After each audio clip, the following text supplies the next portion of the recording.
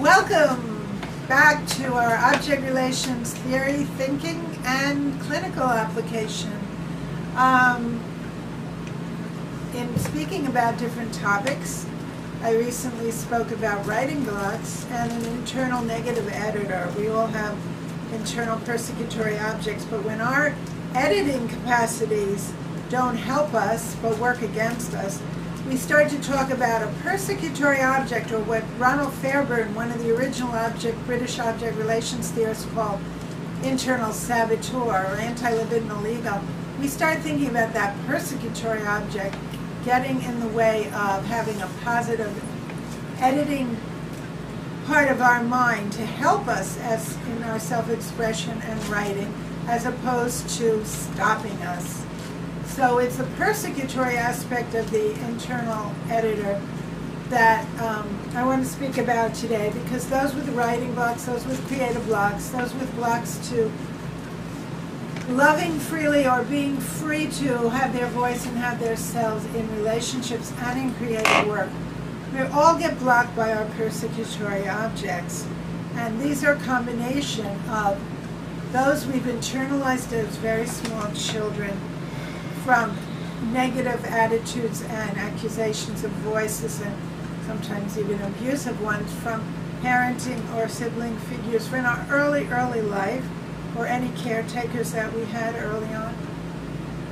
That, we internalize that, but then along with that, it gets strengthened and given more power in this sabotaging way that it works against ourselves in our internal world.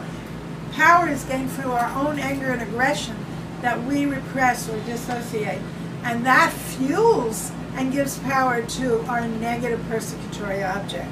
And when we're wanting to write and we're in writing blocks, which I work with people with that a lot, they have a negative internal editor rather than a constructive internal editor that helps refine their writing and thinking.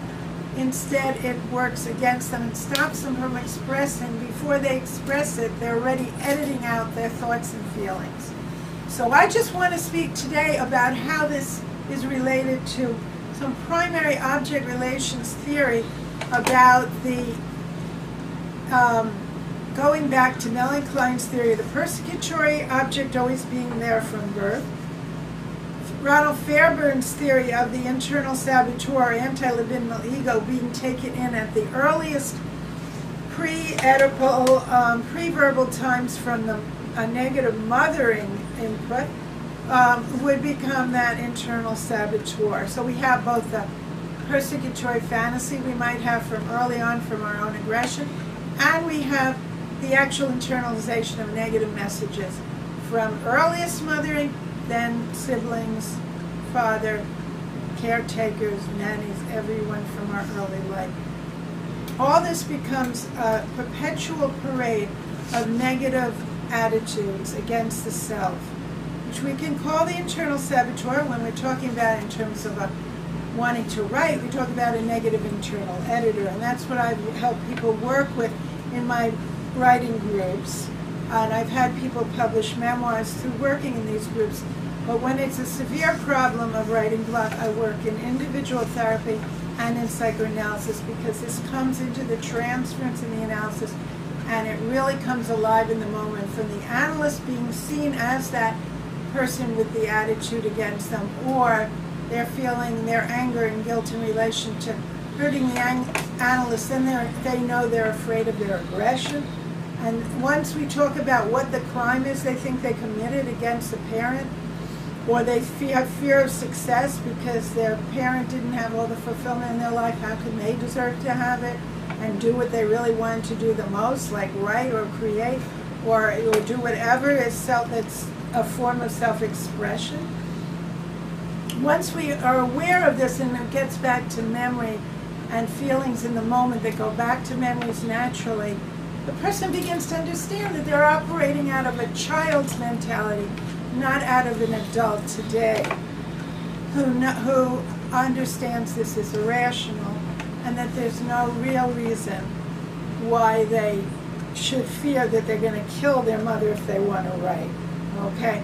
Or that they're going to be stealing something vital from their mother, and now possibly as they experience it in the analyst and the transference, they might believe unconsciously they're going to destroy you by their having their voice, as if only one of you could have it, and the analyst is the mother, that if you have it, then the mother's not going to have it.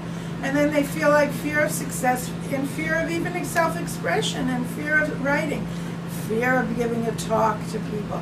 All these fears are related to an internal persecutory object.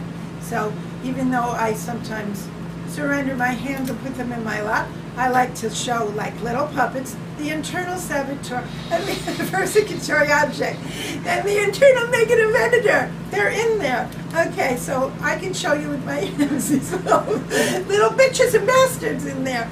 So we want to come up to grips with them and face them right down, okay? It's like showdown at the old corral. We want to face these guys, our little internal demons, and say, yes, we can. No, our ideas are not stupid. No, every thought we have to write is not an idiotic idea that somebody already did, or isn't good enough, or is stupid, or just doesn't have the fullest passion or life in it. We want to let it out so we can see what's there, not edit it away before we actually put it down on the computer page or on a written page.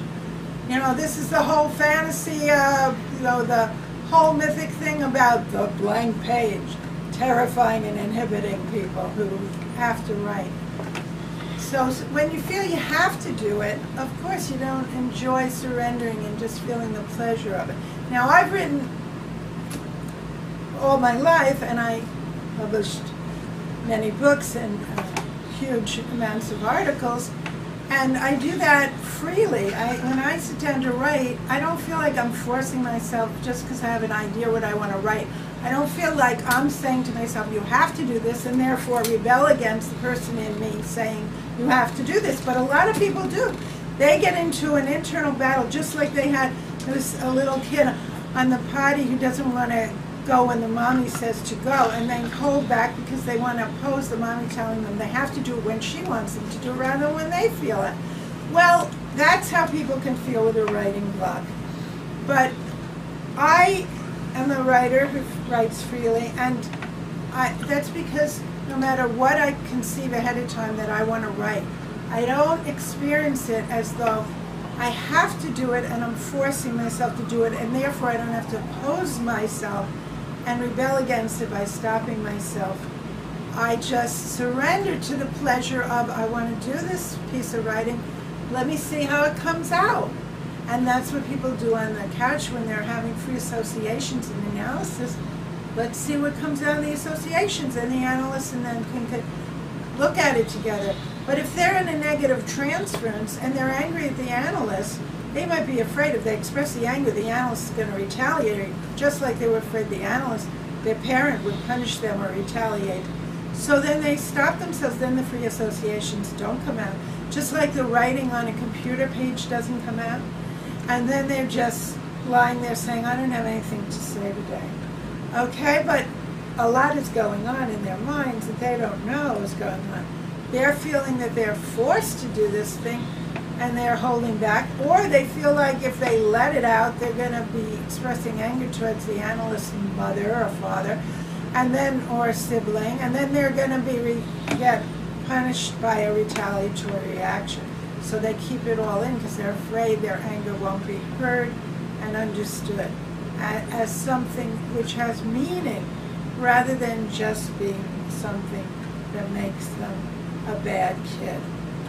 Okay, so what they feel on the couch in a session, in a therapy session or in an analytic session, whether they feel surrendering, they can surrender to free association, is exactly the situation of someone who wants to sit down to write, and they surrender to their thoughts which have feelings with them. Or do they only have thoughts without feelings because they're afraid at some unconscious place that all their feelings are going to be contaminated by aggression that's like committing murder because they were taught their aggression is bad, and or they were taught don't do it or you're going to be punished or you're going to get told you're bad or retaliated against in some way. Or maybe they just have guilt that they're going to hurt the other person. Even if the other isn't strong enough to retaliate, then it could be even worse. They're afraid that they're going to injure or hurt someone who doesn't the strength to retaliate, who might be the sick mother. So then they hold back out of guilt. So these are all reasons, but they repress the reasons why they're doing it. And so that repressed idea understanding has to come about. Along with their feelings, they have to understand what it is they're actually repressing, and why they think that what they express will be bad, because they think they're just afraid that what comes out will be inadequate and stupid. But they're telling themselves it's inadequate and stupid because they're afraid something powerful is going to come out of their control. Some tantrum rage that they might have wanted to have at 2 years old or 5 years old, or as teenagers that they were told, this is bad, this makes you a bad kid. So that's all why they would hold back, but they're not holding back consciously anymore, they're holding back unconsciously. It's all repressed. So that's where only a psychoanalyst can help them, because it's in the area of unconscious repression. And that's how we work as psychoanalysts, who also understand an internal object relations world that has a persecutory object that we all have to some degree, but some people have it particularly in areas like the arts or writing, and others have it in other areas, but we all struggle somewhat with these negative messages inside. It's just to what degree, and does it need a writing group, or does it need psychotherapy, or does it need psychoanalysis to deal with the core conflict that's making them repress their feelings and hold them back, so their passions can't come out in the written work or in whatever else they do, in public speaking or teaching or whatever, or just talking to people like I'm doing right now. Okay, or in dancing, since I'm also an Argentine tango dancer. But I've worked more with people who are blocked in writing. Some I've worked with who might not feel free to move in dancing, since I have a dance therapy background too. Okay, I'm all about helping you guys to express what you want to express in your unique way, and that's what I'm talking to you about. Fairbairn on the internal saboteur, Melanie Klein on the persecutory object, and Susan Kavaler-Adler on the internal demon lover, who can become also a sadistic, hostile object, stopping the muse from operating for creative work. Thank you very much.